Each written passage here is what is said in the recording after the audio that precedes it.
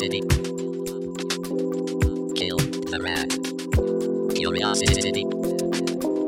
Kill the rat. Hello, everyone, and welcome back to a return of Season 2 of Curiosity Killed the Rat. My name is Matt. I am a science enthusiast. And before we get into the season, I would just like to acknowledge that I am recording this on the lands traditionally owned by the Noongar people. And I am joined, as ever, by my lovely co-host, Kate. As ever, as always. Ever and always. Welcome back. Like that. It's been a long time. It's been a sec. But I'm so excited. I'm so keen to be back at it. Before we get into how excited we are, who are you? Who am I? Who are you? Spoons. For anyone who's joining us for the first time. I like long walks on the beach. No, so I'm Kate. I'm a scientist, science communicator, the resident scientist of this show. And I would like to acknowledge that I am recording this episode from the lands of the Wurundjeri people. And yes, boy, am I keen for this. Are you keen? Have you missed it? I have missed it, honestly. I'd forgotten. You missed that learning? Missed that proper learning about some real science. And you know what? You know that I have to be keen to do this because I am sweating so much now after I've been sitting here for a good minute or two after turning the fan off and ready to record. Hot damn, Perth is warm. Perth is toasty. I gotta say, getting back into it, I'm feeling a little bit of weird deja vu, right? With sort of not our very first episode, but how we started the first season in terms of a lot of things seem to be, as much as things have changed over the course of a year, a lot of things seem to be the same, right? Still got COVID going on. It's still bloody hot. I tell you what, something that was Zoom. Interesting. Let me kick us off with an exciting little anecdote that I think is just a wonderful start to 2021. So over the course of Christmas and New Year's, I went over to see you, Kate, which was lovely. That's right. To go to the eastern states from the western states. But then before I came back, some more COVID outbreaks happened in Victoria, so I had to go into isolation in WA for 14 days, which was fine and dandy and fun and all sorts. Got to spend some time with the parents. But over the time while I was in isolation, there was another bushfire that happened real near my house, and my housemates had to evacuate. Similar to around this time last year. I was when talking to one of your housemates. A bushfire happened near my house where we had to evacuate, except this time I couldn't be there for the evacuation because I was in isolation because of COVID, which just seems like a wonderful stack of all sorts of 2020 events bleeding over into 2021. A nice little sticky glue to bind these years together. Oh, but we the house go didn't burn again. down. I'm out of isolation. 2 negative COVID tests later. Everything is right. Everything is right. We're back recording, teaching science, and everything's going to be okay. Exactly. Maybe. So. Fuck. Perpetual motion machines. Perpetual motion machines. I knew you were going to do that the instant I said I knew that. I was going to do that. Of course. So, topic of today. Good. This is a brandtastic start. No. This is what happens when we take time off and I'm like, oh, I'm going to refresh and I'm going to come back and I'm going to communicate better than ever. And then... Oh, come on. I mean, it's the same with you take a break from anything. You're in holiday mode and you're getting into work mode. I was talking about it with someone just a second ago. I had my first day back at work the other day after about a month off and I was so nervous because I was like, fuck, am I going to remember how to do anything with my job? And you know what? It's the exact same thing here, but... And apparently the answer so far is no. I do not remember how to speak in a clear and concise way about science. You know what? It'll be a good way to help us power through this episode is maybe a way we could create limitless power through maybe a perpetual motion machine. Perpetual motion machine. Okay, so for anyone who's like... I mean, it's pretty obvious from the name, right, what a perpetual motion machine is. But, you know, I thought I'd start off being a good scientist, and I looked up the official definition. That's a good start. You know, this is from the Encyclopedia Britannica. The official definition of perpetual motion is the action of a device that, once set in motion, would continue in motion forever with no additional energy required to maintain it. So that, folks, is a perpetual motion machine. And... they don't work.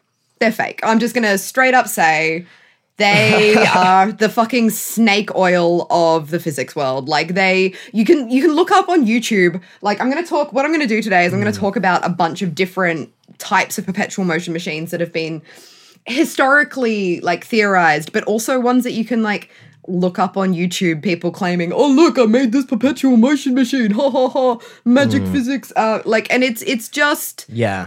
fake. With Don't my buy like into it. basic understanding of physics, like I feel like I can grasp my head around why perpetual motion machines wouldn't work is because like in most systems you have like some level of, friction applying on Bing, a thing bing, that bing, slows bing. it down. Like no matter how much speed you give it, there's always going to be something slowing it down, taking the energy away Yeah. from it, dispelling it out into the environment and thus, causing the machine to stop working. But where I start to get into the physics of stuff that I don't understand and why I think some people might find some perpetual motion machines plausible, because I could be like, well, what if I put it in a vacuum? Then there's no air friction slowing it down. What if we go out into space where there's no gravity pulling on it? What if we just use magnets so there's no parts rubbing against each other? What's the friction slowing stuff down there? Why couldn't that work? What's sapping the energy away? So there's a couple of things, they're called the laws of thermodynamics. They're a bit of a pain. I've heard of them, but I couldn't tell them to you. So like thermodynamics essentially is the branch of physics that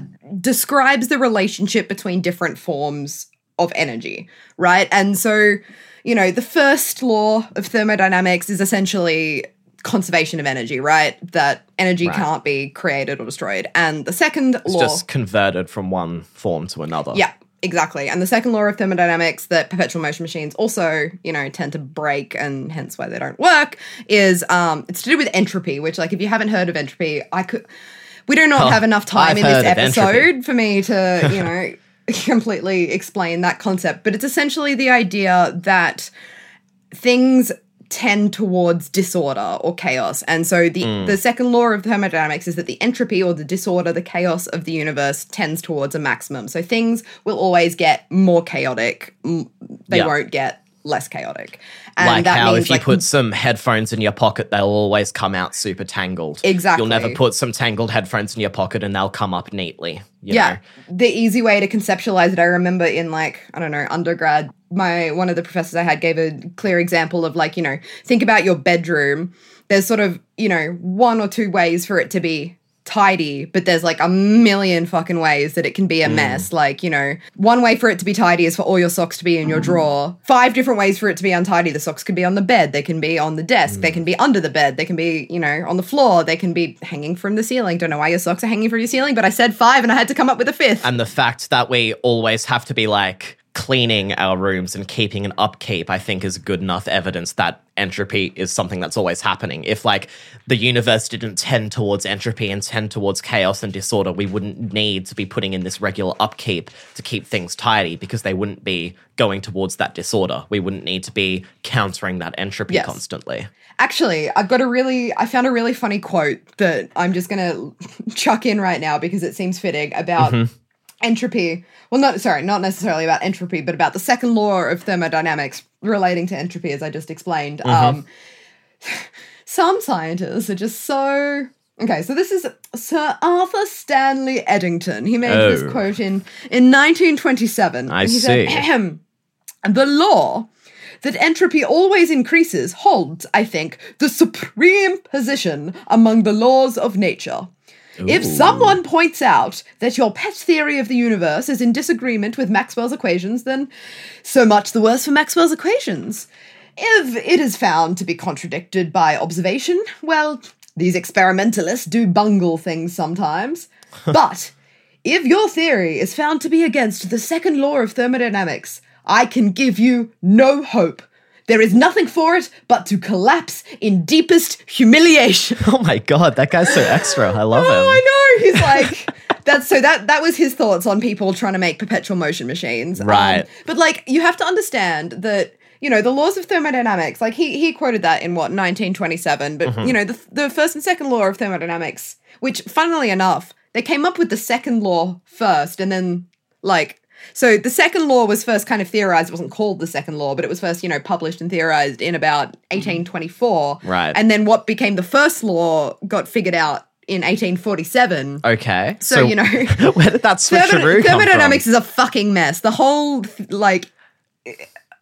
field of thermodynamics, and like it's a really cool story actually, the whole history of it, and like how they just, because the thing is like, these inventions were coming first, right, and people were inventing engines and machines, and then the scientists were coming in and being like, okay, how the fuck can we explain what is going on? Like we don't understand what energy were like is. Progressing faster than science could actually explain what the fuck was going on. Exactly. Like, did you say? There was like the 18 something or other? So that's like right around Industrial Revolution. So shit was booming, right? Exactly. Whereas like, I'm going to go through a bunch of perpetual motion machines in a sec, and most of those, that kind of craze was starting at like in the Middle Ages. The first one was kind of theorized in 1150, and I'll get to that in a second. But like, that's the thing. These people initially coming up with these designs, they didn't know about the laws of thermodynamics, so they can be kind of forgiven for fucking this up. But then the thing is, people are still doing it now, and that's where, Sir Arthur, Arthur Stanley Eddington, was like, mate, stop. Even to the point that I think it's the US and UK patent offices both refuse to accept any like patents to do with perpetual motion machines now. They're just like, nah, stop. And apparently that eliminates like 50% of what the fuck? applications. Like, people are just trying. Because the thing is, like, it's got this allure, right? The idea of getting something from nothing. The idea of it's like this, almost like the alchemy of physics, Yeah, exactly. Transmuting it's like, this lead into gold, creating energy out of void. Out of nothing. Because, I mean, climate change, number one, big example. If we could create a sustainable perpetuating energy source, brilliant, like, ideal. But, the laws of thermodynamics. So like, a really funny way I thought, like, to think of, the laws of thermodynamics, or in particular, like the first one, and, why it doesn't work, is you can think of like, the supreme rulers of the universe have essentially come in and they've been like, nothing is free. If you want any work done, you're going to have to, trade something in of equal or greater value to get work. Like, that's just the fundamental law. We don't really know why, just like we don't really know why a lot of fundamental things about the universe are. We just have proven that they are. Yes. And so, like, very progressive. Go supreme rulers of the universe, like looking out for your workers. You formed a union.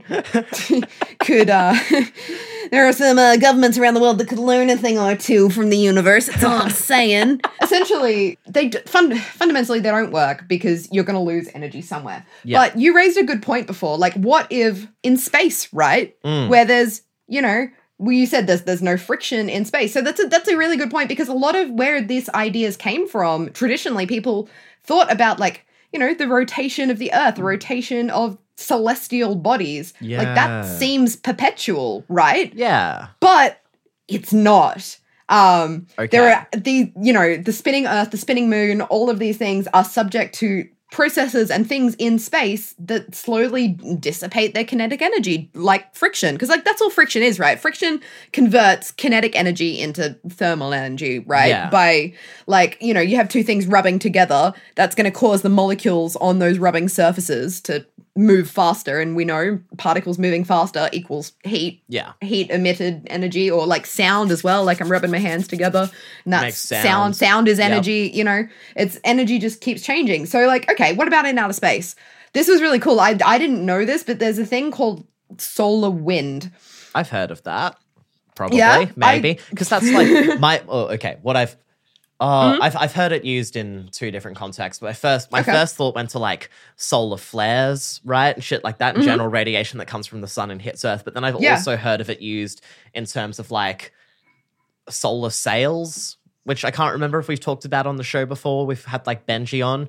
I think I'm so. not sure if we went into that. I think yeah. so, but solar sails being the coolest fucking thing, where they just get a really big thin sheet or something, and then just like actual light bouncing off it is what propels it forward. So that being like solar wind in the solar sail. I don't know which you're referring to. Yeah, solar wind in this case is coming from the sun, right? So it's like surrounding the sun, it's called the corona, which is this aura of plasma. Yeah, I know, right? Topical coronavirus. No, but yes, it's called the corona, lol. Because but it's wasn't that like Spanish for halo, right?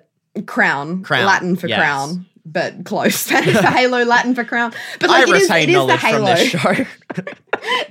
It is like when there's like a you know, during an eclipse, right? You see a halo around, like it extends millions of kilometers out from the sun, and it's just this aura of plasma. And so solar wind is essentially like a plasma stream that comes from this corona. It's a plasma stream containing like electrons and protons and a bunch of like ions and atomic nuclei and a bunch of stuff. And essentially, like over the sun's lifetime, the interaction of like its surface, like the surface of the sun, with the escaping solar wind decreases the rotation rate. Like there's friction there. Oh, fuck. Right. Yeah. So that's okay. one thing that exists in outer space that slows down, you know, this seeming perpetual motion. Then there's something called interstellar medium, which is essentially all the matter and radiation that exists in space between like star systems in a galaxy, which, you know, they're like, you think of space as being a whole lot of empty like space, right? Funny but that. There's, you know, there's dust, there's cosmic rays, there's gas in a bunch of different forms. Like there's shit out there. It's just spread real thin. Yeah, but it's still there. But then, like, those are the two kind of, like, if you're talking about massively, like, out in outer space. Yeah. But if we're talking about, like, the Earth, right, and the rotation of the Earth specifically, tides. If you think about it at first glance, you could be like, okay, so tides are potentially a form of, like, perpetual motion machine, right? Because the rotation of the Earth is what generates energy in the form of tides, because like the ocean is kind of like a blob of, you know, water in the Earth. Liquid, and liquid, not necessarily water, but yeah. And you have like the moon and the sun, and they're these big massive bodies that have gravitational pull, and that's what causes like waves and tides and stuff, right? Is as the gravitational pull of like the moon, for example, pulls the water or pulls like the ocean kind of towards it, and as the, you know, so it's kind of like a compass, right? You can think of a compass always pointing north, and no matter how much you spin the compass, the needle will stay pointing north, and so the thing kind of moves. The Earth is like the same, but it's not magnets, it's gravity. The ocean is always going to want to point north towards the moon or the sun or whatever. It's always going to want to point towards whatever the largest source of gravity is. It's always going to be pulled in that direction. It's going to stay still pointing towards that while the Earth kind of rotates underneath it. Right. And that's what causes tides. And so, you know, I've we never can heard harness it- tidal. I've never heard of it Sorry? explained in that frame of reference before. That's really cool. I've always imagined as like the Earth being the still body and then the moon coming around and manipulating that, which I mean, I guess it's the kind of, you know, I mean, that essentially happens the as same well, thing. But like, it's cool hearing it from that frame of reference. Yeah, of, like, that's the how the my ocean brain being best clicked. the static thing, Yeah. always tidally locked Locked to the to the moon, moon. and then it's the Earth that moves underneath that. That's a cool way of thinking of it. Yeah, that was, my brain was like, oh, light bulb moment. Like, that makes sense. And that's why we can, like, harness tidal energy to, you know, power things. But as we know, good old supreme rulers of the universe came in and they said, yo, you don't get work for free. So, you know, is this tidal energy, like, is it for free? No, like something's got to give, right? If energy is being released, then something is being lost somewhere in this whole process. So what's being lost? It's friction again, but friction like between the ocean and the Earth, like on the seabed at the shore. As the tide rises, the ocean goes, you know, up, you know, and down, and there's movement, and even movement between air. Like there's molecules in the air. There's friction there. Yeah. Like in this tidal movement, there is friction, Damn, and the our Earth's dense rotation atmosphere. is slowing. But like the Earth's rotation is slowing over time because of this.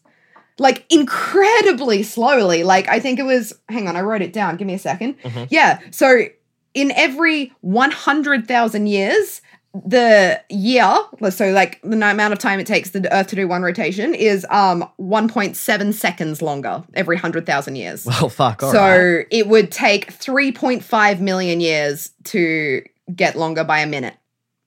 Well, shit. There you go. So it's very, very slow. Like you don't need to be freaking out about it, but it's still, yeah.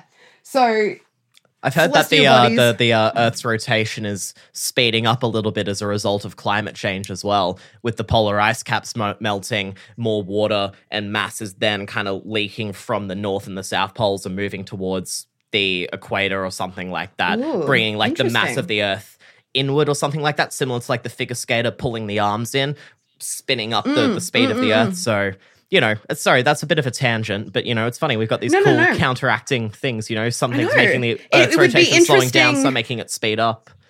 I didn't read anything that necessarily compared or like necessarily took that into account. So it would be interesting to see whether maybe we do have, thanks to climate and change, look, we do here's have the a thing. perpetual motion machine. I do need to clarify any sort of like little factoids that I bring up like that. I have not fact checked. I haven't done anything like this. This is something I saw on a TikTok like a few weeks Oh, ago. no. All right, it was Really? it was a TikTok of a science communicator, and Okay, I just okay, want to cool. make sure That's that fine. like I could be misquoting it. It could be the complete opposite, where the Earth's rotation is actually slowing down as a result of it. So I just want to say, take what I say with a grain of salt. I just want to put that in there as a disclaimer. I don't fact check my shit. No, that's fair. And I can't comment on that in particular because I didn't look into that. I was just looking into, you know, the perpetual motion of the tides and the, you know, the fact that it's lost. Like, we are losing energy and like the universe isn't going to last forever. Things that, you know, it's not. But once again, back in the olden days, back in, you know, the 12th century when people were first coming up with this, they didn't know any of this shit. Like, Yeah. so, you know, we forgive them. So I'm gonna drag us back into history to like where the first one came up with, right? Came up with? No. Bad English. That's Oh, fine. We dear. science. We no need language. Flippity flop flop.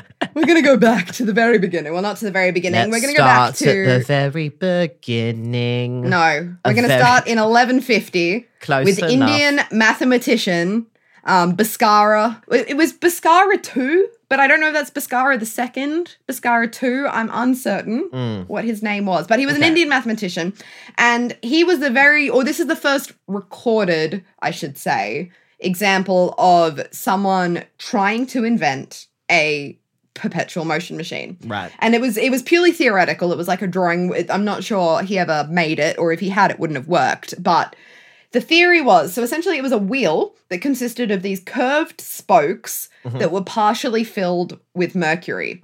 So the theory being that with these curved sort of like reservoirs of mercury, once the wheel's in motion, the mercury would flow down like from kind of one side of the spoke closer to the axle towards the outside of the spoke close, like further away from the axle. And the gravity would pull that down. And as it rotated, because of the curvature of these spokes, it's really hard to do without a visual. I picked I'm a really actually poor topic picturing for it an pretty audio well, medium. I feel. Okay, good. Yeah. So as it's rotating, the mercury is flowing to the outside on one side, pushing it down, and flowing to the inside on the other side, pulling it, like meaning that there's enough force. Because, okay, if you think about it, right, like this is essentially, the theory was that this unbalances the wheel enough to sustain the rotation continually in one direction. Yeah. And like there was several, this was Bhaskara's one with mercury and liquid, but like since then there have been so many other forms of it with like rolling balls or weights on extended arms. So Yeah. like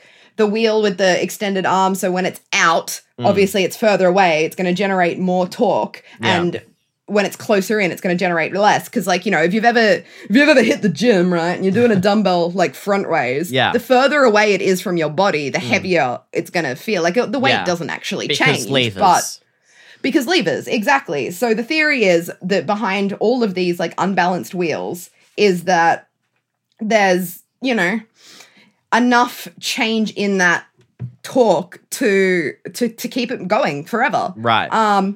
But they don't work. Because And these friction. are another ones, you can see them. Well, you say that, right? It does seem like friction, right? Yeah, But the because thing like is- surely with something like that, it's, you know, the mechanical elements. Like if it's a spinning wheel, there's going to be an axle there, and that's going to be slowly rubbing away at it. Is what I would Definitely. assume. Correct. That is definitely an issue. But even if you remove friction, these still don't work. Wow. Oh, They okay. still don't work. Because what ends up happening is because gravity and wheels, as see our episode on boomerangs, I feel like when we things referenced are that one a lot, actually. we do. It's a good episode though. But when things rotate, physics goes weird. Yeah. And essentially the way gravity acts on a wheel is what's going to happen is this moving of weights is going to shift the center of mass below the axle. So in a normal spinning wheel, the center of mass is right in the axle, right in the middle. Makes sense. But when you've got these weights, it shifts the center of mass down. And what that means is that this thing isn't going to spin. It's actually just going to like swing back and forth like a really sad pendulum. Ah, right. True. Yeah. Correct. And yes. eventually slow down until it settles to where the center of mass is, which is below the wheel. So, you know, it kind of, and also like with the, you know, with the extendy arm ones, and actually kind of with all of them, if you think about it, right, when you have extended arms, the weights are going to be further away from each other than when they're kind of folded in close to the axle, which means because there's, you know, greater separation between the weights, there ends up being more weight on the side where they're closer in and less weight on the side where they're further out. And so it balances out. Like it doesn't, you know, you get more torque, which is torque is just rotational force in that like downward motion. So you get more torque from the weights that are further away, but there's fewer of them. So it ends up balancing out and the pendulum swings until it stops. And that's the end of your overbalanced wheel. But people, you know, people will try fool you on YouTube with all sorts of, you know, but there will always be an external energy force. Like there'll be a motor hidden in there, or there'll be like if you see something that claims to be a wheel that spins forever, it's a lie. I'm sorry. And some of them, if you do it really well, can spin for a while, but it will eventually, not perpetual, just not perpetual. kind of a while motion machine. Regular motion machine. Regular motion machine. I had a bit of a thought as well while you were while you're explaining that as to another reason why they wouldn't work to do with thermodynamics, right? With the whole just simply energy can't be created or destroyed, right? It's always just got to transfer from one thing to another. With these perpetual motion machines where they require a little push to start before they can actually get going, right? It's a closed system that you're putting a finite amount of energy into. And then within that closed system, it's like circulating that energy within itself. Yeah. If you, let's say, for example, you're able to make it work and it was going to spin forever and ever and ever and ever and ever, you couldn't use that as a power source because as soon as you started to extract energy from that, you're taking that finite energy out of this closed system, which is the same as friction taking energy out of that closed system, right? Yeah, exactly. Like, it's just like, yeah, cool, you've got a nice... A glorified battery. Yeah. Essentially, if you could optimize one of these and make them work, it would literally just be a glorified battery where it would just keep itself moving. But yeah, if you wanted to use it to like charge your phone or something, you know, you're taking energy out of the system. Like if you want something that's a really efficient source of storing energy, why don't you try See hydrogen? our episode on hydrogen. I love this. We this is how we market our show. Hey, look, we've got a full season of episodes before this one. Why can't we draw from it, you know? That's true. That's true. I did all that work for some reason. Actually, I didn't even do the hydrogen episode. That was Declan. Cheers, mate. That was Declan. We'll get you back on the show. We will.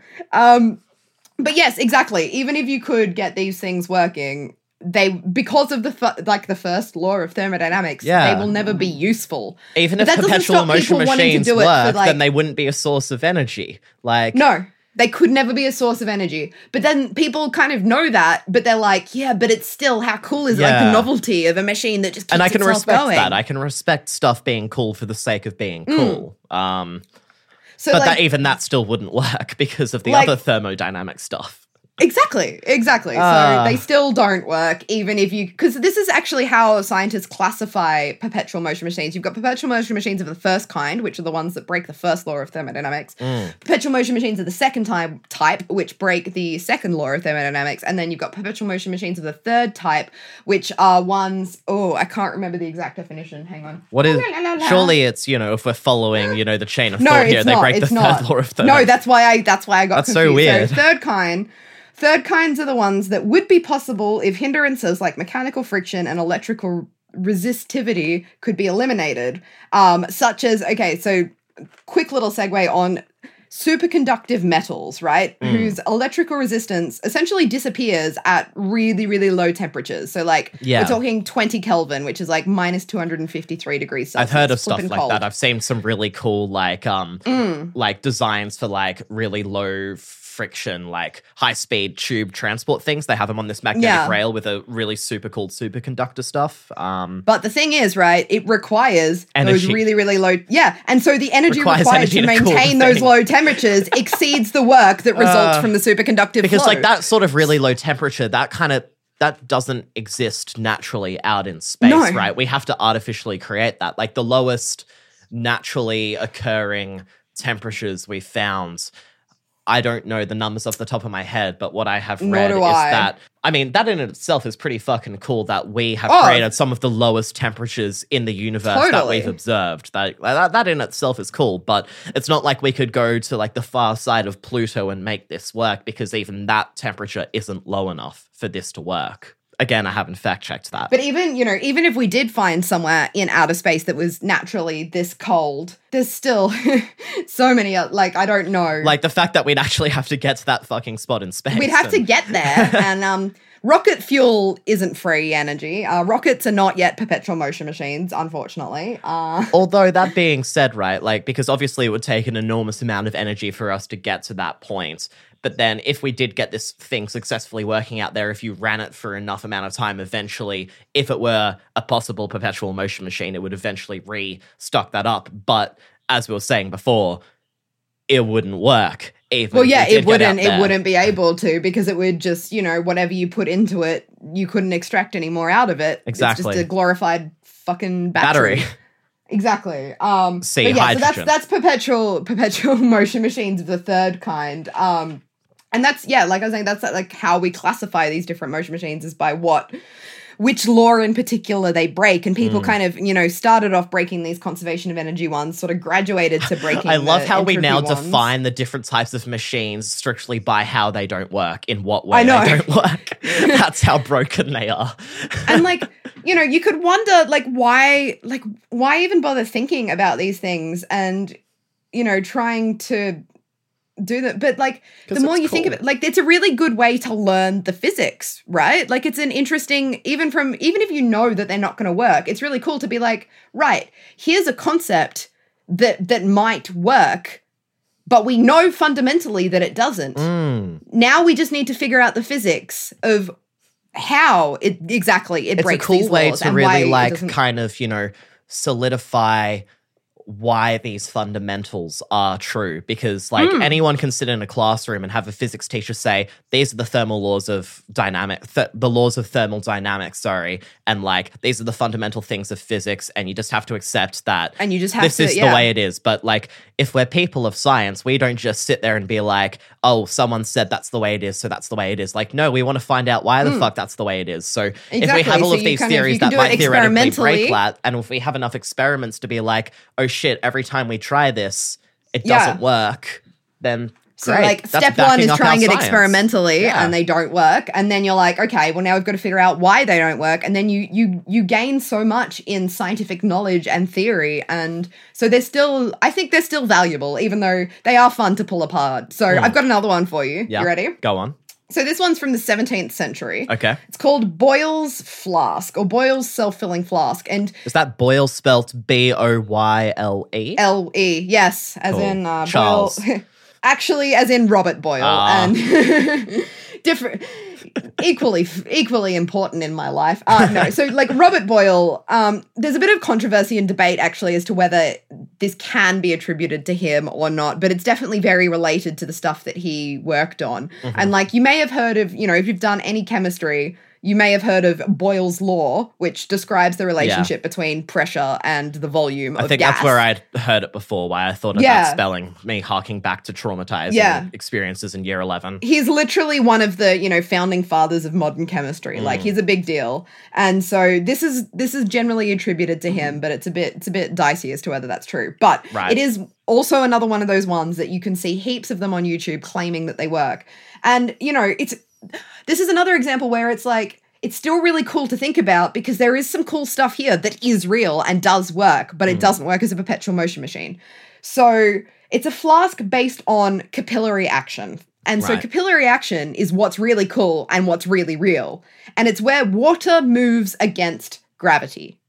And Right. like you can think about it like a paper towel, for example. If you've got like a little spilled puddle of water on your bench and you hold a piece of paper towel vertically and you kind of just dip the corner or just dip the edge into it, that water's going to creep up the paper towel, right? Against gravity. We've all seen it. We all kind of know it. And it's what kind of makes the blood move through those capillaries in our bodies. That's where the name comes from. And it's where like when it happens in paper towel, it's because the water is traveling into those tiny little gaps between the like strands of paper because the water is attracted to the paper towel more than it's attracted to like gravity and to itself, which is so it also works with glass tubes. It doesn't work with plastic, which is why it doesn't work with like a plastic straw. But if you get like a really, really thin glass tube, the cohesion, which is that force of attraction between the water and the glass, is what's going to pull the water like up. It's going to fucking defy gravity, literally. But that's not perpetual motion. That's just the force of that That's just attraction magic. being greater than the force yeah. of gravity, right? That's just, you know. But do you want to know why that works? Because Why? that's just really cool. It's just really fun. Yeah. So like glass is made of a lot of things, but a key component of glass is silicon oxide, right? And so in your silicon oxide, what happens because of something called electronegativity, which I'm not going to go into, but what happens is the little silicon attached to the oxygen molecules, the silicon gets a partial positive charge and the oxygen gets a partial negative charge. And the same thing happens in water where the hydrogen gets a partial the other way.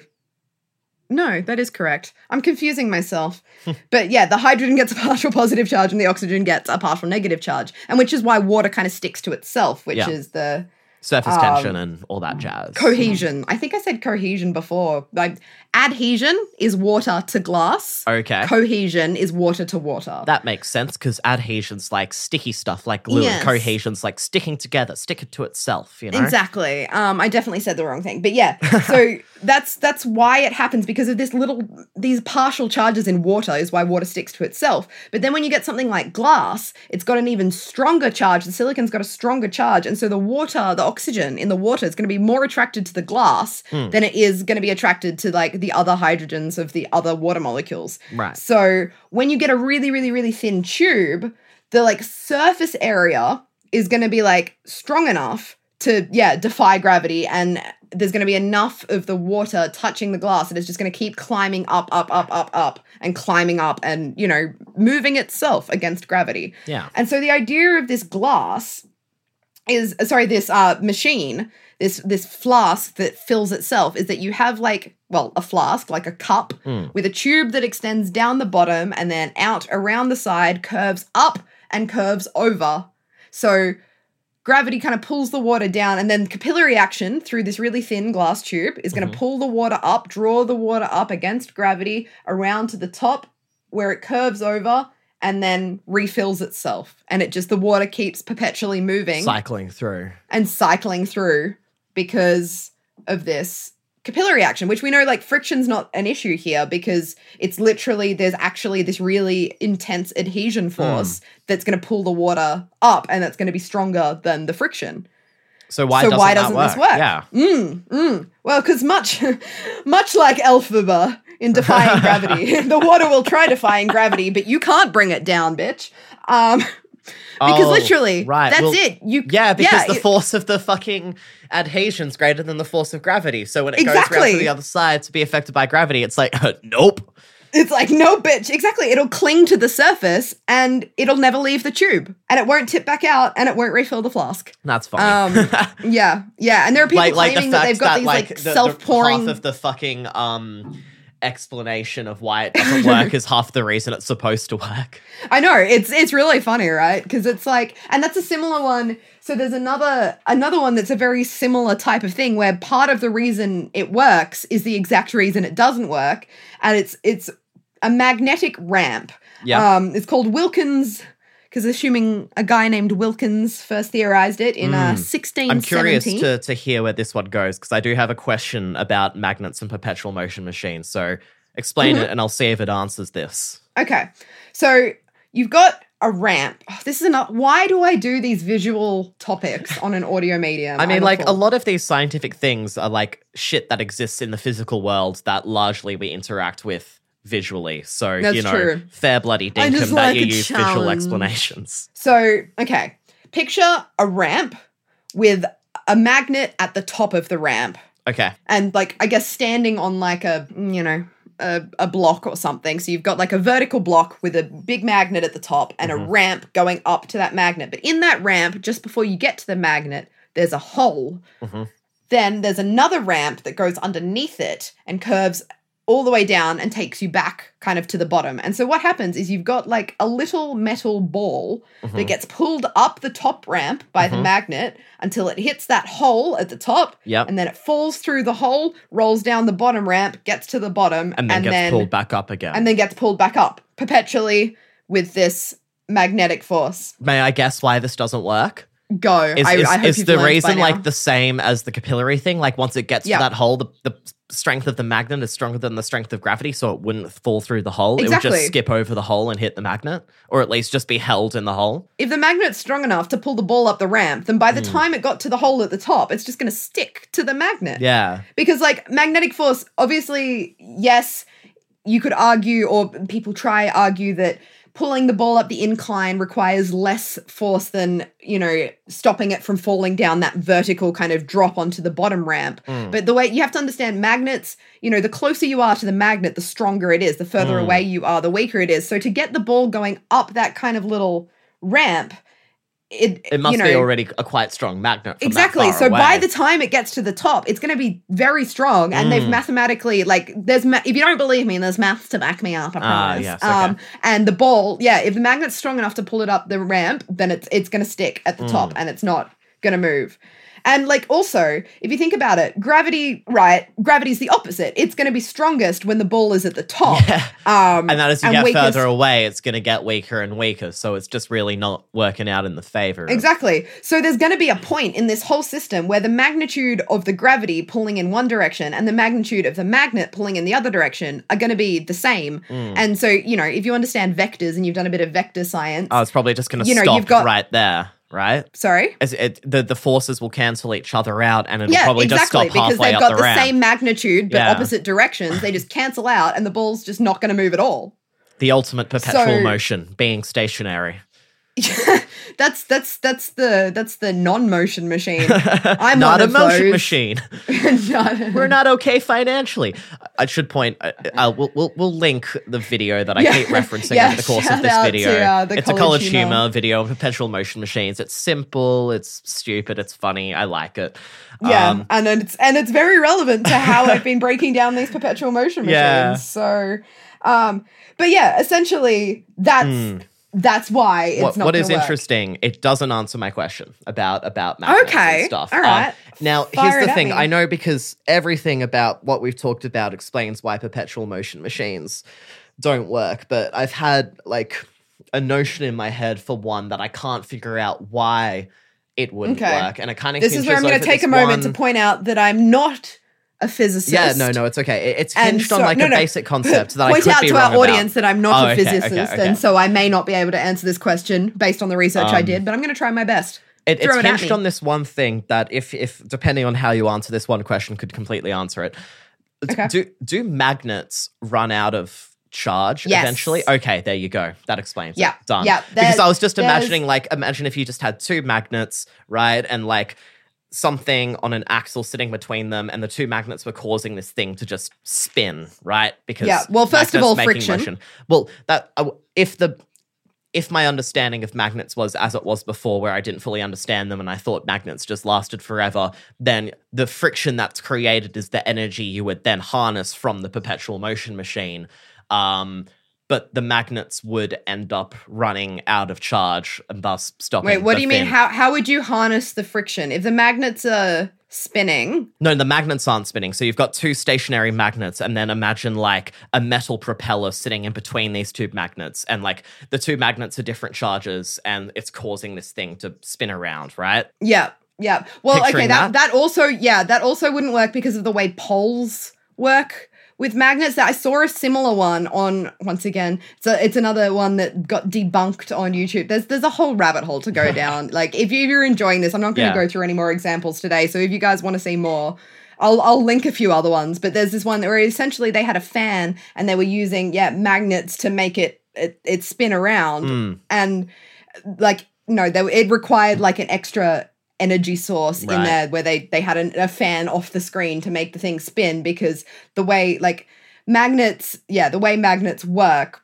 I mean, but also, yes, magnets are going to lose their charge very slowly over time. But, yeah. That's something that I've just never been sure about. Like, it makes sense that magnets would there's lose temporary charge magnets over time. and then there's permanent magnets. But even, like, permanent magnets aren't... They just lose their magnetism very, very, very, very slowly, as far as I understand. But they still do lose it. But that's the crux of the thing. They're not just, like, perpetually magnetic. No. Because if they were, that'd be right dandy.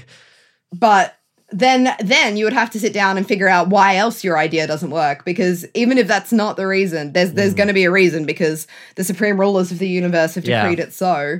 And now you need to sit down and do a physics proof to work it out for me. I expect it on my desk by 5 p.m. tomorrow. Stop going to uni for a reason, Kate. So that I could give you assignments, right?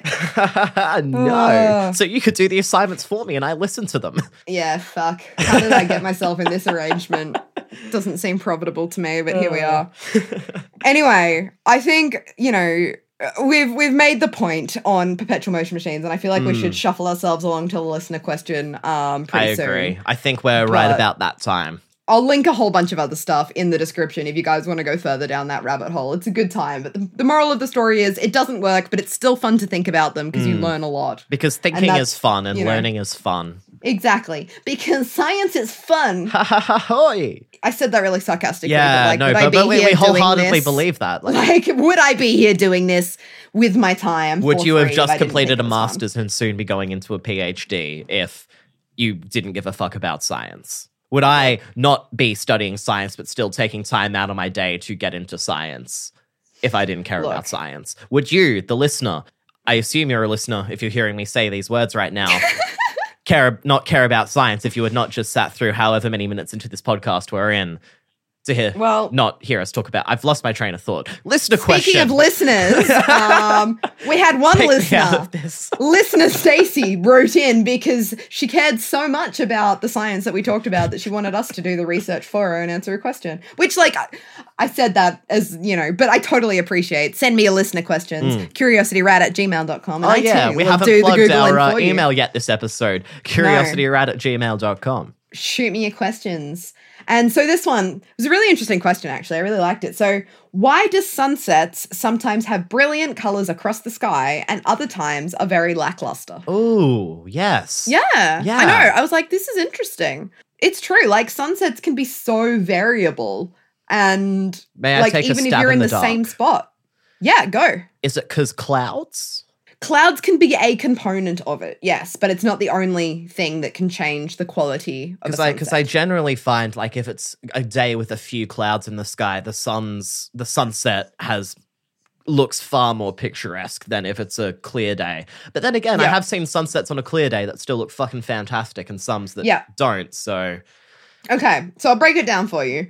First of all, before I break down what changes sunsets, I need to break down what causes sunsets, essentially, right? So, as we know, what we see is the sky. We see it as blue during the day. We see it as orangey, progressing to red as the sun gets deeper on the horizon. The sun doesn't actually change. I mean, the sun doesn't change color, but the sky also doesn't change color. It's just what our eyes are picking up from the sun. Okay. So, the sun is... We think that, light from the sun is white, which means it essentially consists of light waves from the whole visible spectrum. Right. Red, orange, yellow, green, blue. And presumably light waves from beyond the visible spectrum as well, because that's what sunburn is. Exactly. But in terms of what we perceive, right, the reason it looks... Or the reason, you would think that sunlight looks white is because it's a combination of all these visible spectrum colors.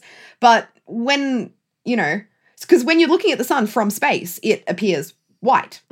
But on Earth, right, the atmosphere scatters some of the light waves. So that affects what color we perceive both the sky and the sun as. Yeah. So the sky looks blue because blue is the shortest wavelength, right? And so when the sun's right up high in the sky, it's when it's kind of closest, it doesn't have to travel through as much atmosphere, or the light, sorry, doesn't have to travel through as much atmosphere to get to our eyes. And blue being the shortest wavelength, it gets scattered by particles in the atmosphere.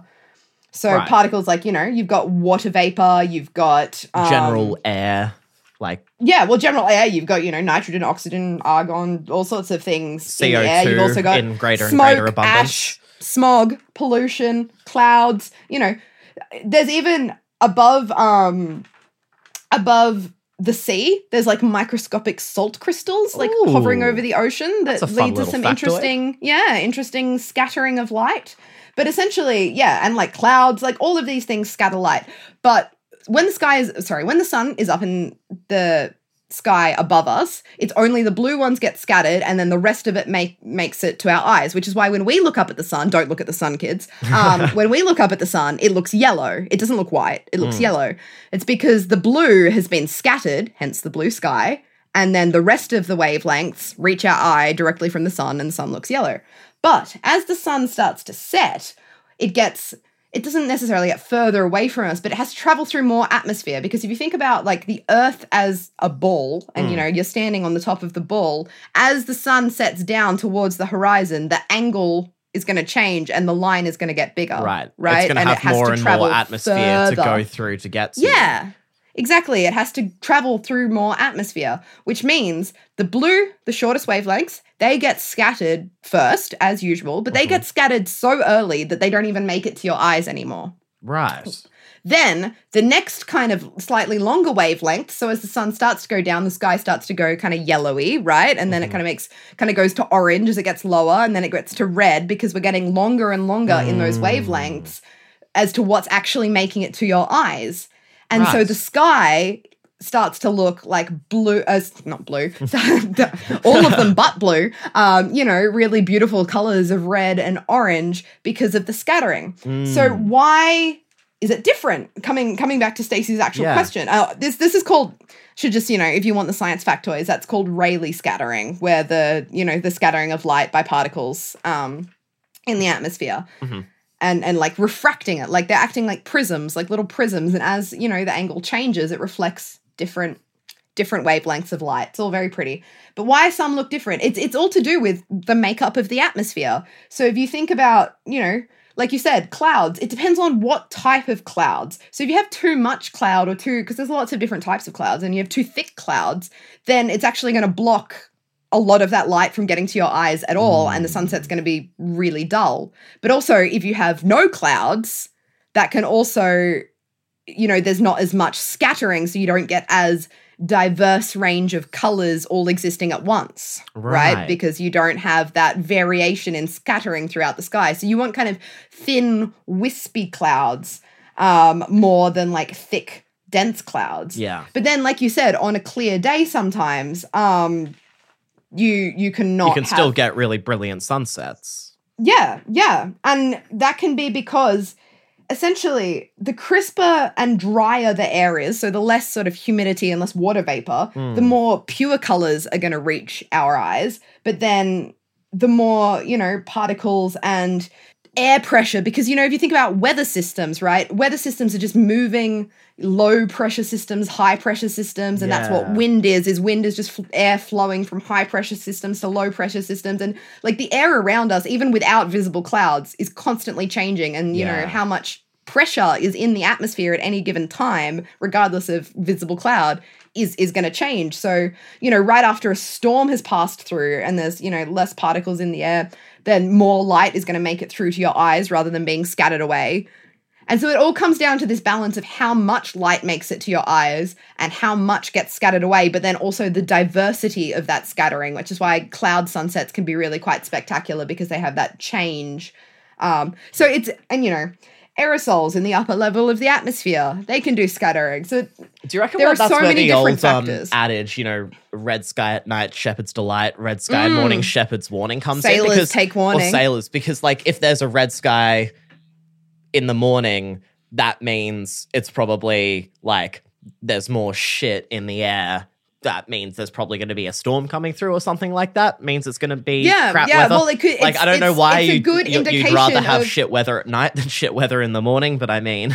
Well, it's a visual way of like, you know, you watch the meteorologists, the weather people get up there at the news and they show you those maps of those moving high pressure, low pressure systems, and that's how you predict weather. And so yeah, presumably that old little rhyme came from people predicting weather patterns by observing moving systems of high pressure, low pressure air, but through the colors of the sky, because that's, you know, That's people how- used to use the sun to yeah. tell time, like, you know, all sorts of...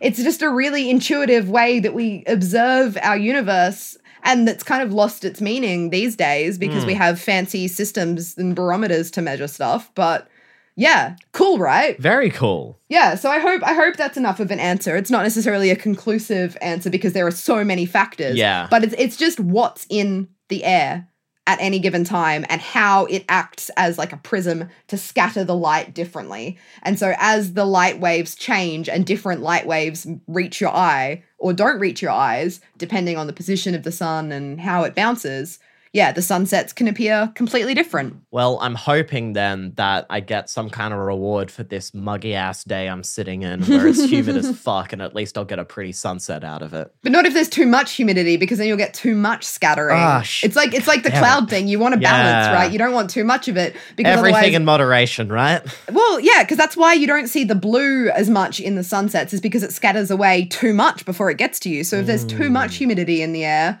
then it's all going to scatter away too much. Whereas, like, before it even gets to you, but if there's less humidity, then it's actually gonna, those colors, those bright, pure colors are gonna reach your eyes. So it's, yeah, like, people tend to say that the more kind of particles in the air, the more spectacular the sunset, but that's a bit of a myth in the sense that Yeah, true. as 'cause with there's most like things, it's a 700 other balance. factors that Yeah, come into it it's- as well. you don't want too much. You don't want too much. You don't want too little. You gotta want be it in that just right. Goldilocks zone. Exactly. Yeah. For a golden sky, you want a Goldilocks sky. No. I don't know. I tried. I failed. Let's move on. That's the end of my answering of that question. So, folks, if you enjoyed that, follow us on social media, please. What are our Yeah. social medias? What are our social medias? Fantastic. That's question. your department, I'm glad mate. you asked, Matthew.